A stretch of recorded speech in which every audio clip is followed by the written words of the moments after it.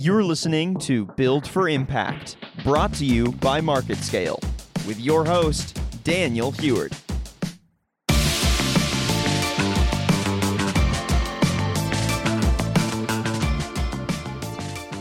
Hello, this is Daniel Heward. Welcome to our blog. I'll talk about my 4 pillars that I think about in the green building world.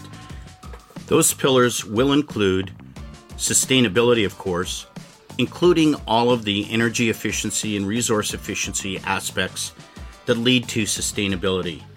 The next pillar that's of crucial importance in gaining more acceptance, I would say, is transparency. And I really mean deep material transparency, where we see third-party entities taking over the responsibility of helping organizations share that they're creating products that not only benefit green buildings, but also benefit their occupants and help their health issues.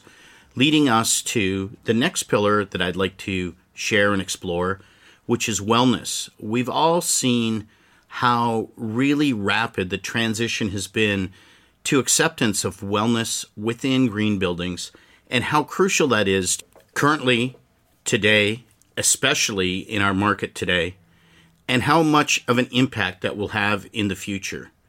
Really, what that leads to is resiliency and our response to catastrophes, and what do we do to leverage those events and learn from those events and plan to be less impacted by those events in the future. And now pandemics have actually formed something for us to be concerned about today and into the future.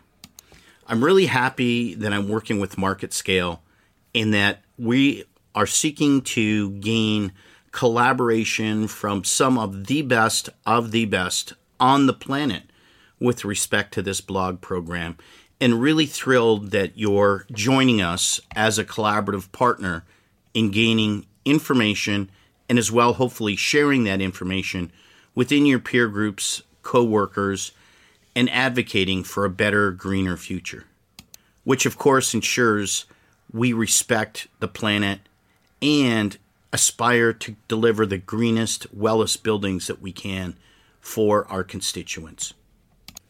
For our listenership, again, my name is Daniel Heward. I'm an engineer, architect, and urban planner who loves green buildings, loves well buildings, loves living building challenge buildings, loves every attribute of making the planet a better place, and have worked for years to get there. When I say worked for years to get there, I'm part of several organizations that have really worked hard to see a better future in our buildings and our environment. Those organizations include U.S. Green Building Council. They include International Living Future Institute. They include the Canadian Green Building Council and World Green Building Councils. They include Green Globes. They include ASHRAE. They include the Association of Energy Engineers. They include Project Management Institute, and so many others.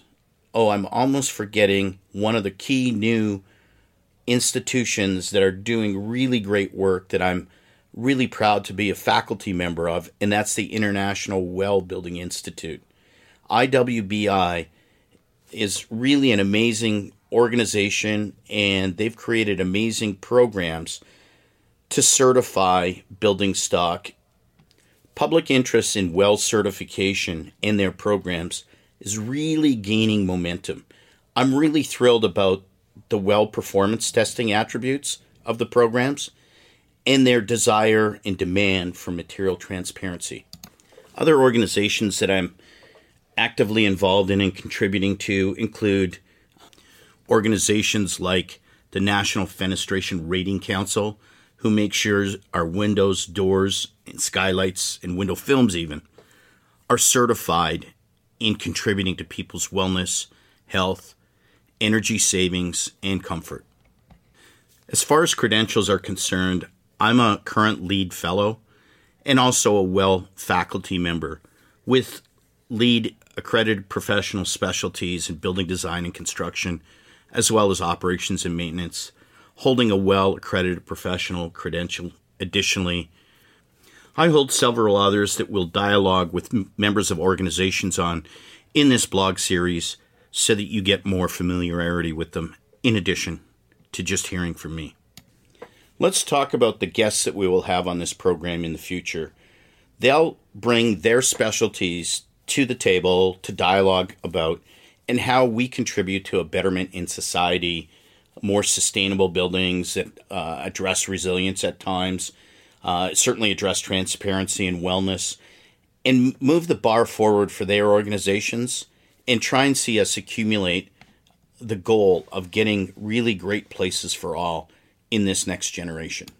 Topics you'll hear in the program are things like using material transparency to strike the balance in achieving sustainability, wellness, resiliency, healthiness, and improved performance. We'll look at studies from organizations like Harvard and others who see the performance improvement attributes of the individuals when they occupy, populate, and activate green buildings. We'll look at standards, global standards for buildings, including WELL and LEED, and things that really change the paradigm of what a green building can and will be, like the Living Building Challenge, the world's most rigorous green building rating system. We'll talk with people like James Connolly, one of their senior vice presidents, who heads the program to do material transparency and helped see Living Building Challenge really move forward. We'll talk to people like Eric Corey-Freed, the senior VP from Canon Design, who leads their sustainability effort globally. We'll talk to people like Elizabeth Hyder, who's the global VP of sustainability for Skanska, one of the largest contractors in the world. We'll talk to people like Kevin Hides, who started Integral Group and is one of the champions for green buildings on the planet.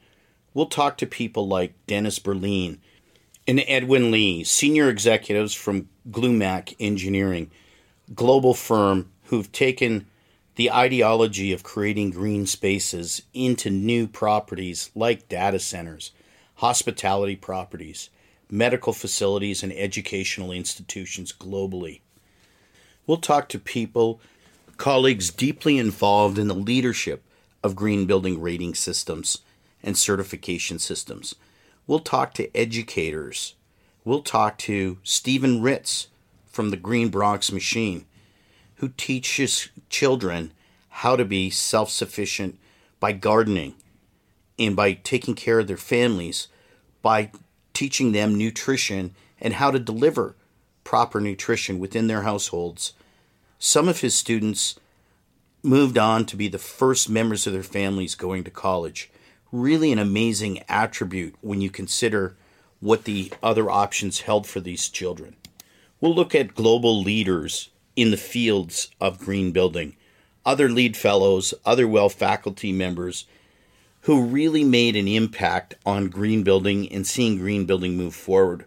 We'll look at senior executives from manufacturing companies who actually participate in this world and advocate to see their products become transparent, truly transparent, and certified, and be amongst the best in the world, both cost, longevity, durability, healthiness, and healthiness in use. We'll talk to people who have actually created Olympic facilities in their contributions towards material transparency and material selection. Finally, we'll look at some of the advocacy aspects and attributes and how events like the original Earth Day have really moved the mindset forward to see green buildings for all and healthy places for all. What I'm most excited about with this program or series of programs is that we're going to see the timeline and the accomplishments over time that we've managed to make and the impacts over time that we've managed to make, like seeing hundreds of millions of dollars reinvested in a state because buildings were certified to LEED. And those jobs having a perpetual effect and inspiration on others. Like the education and inspiration of over 200,000 people per year at one of my projects here in Las Vegas, Nevada, where they get to see the project and emulate it within their homes and lifestyles. Join me as we continue the dialogue and share this information with everyone who's interested in hearing it.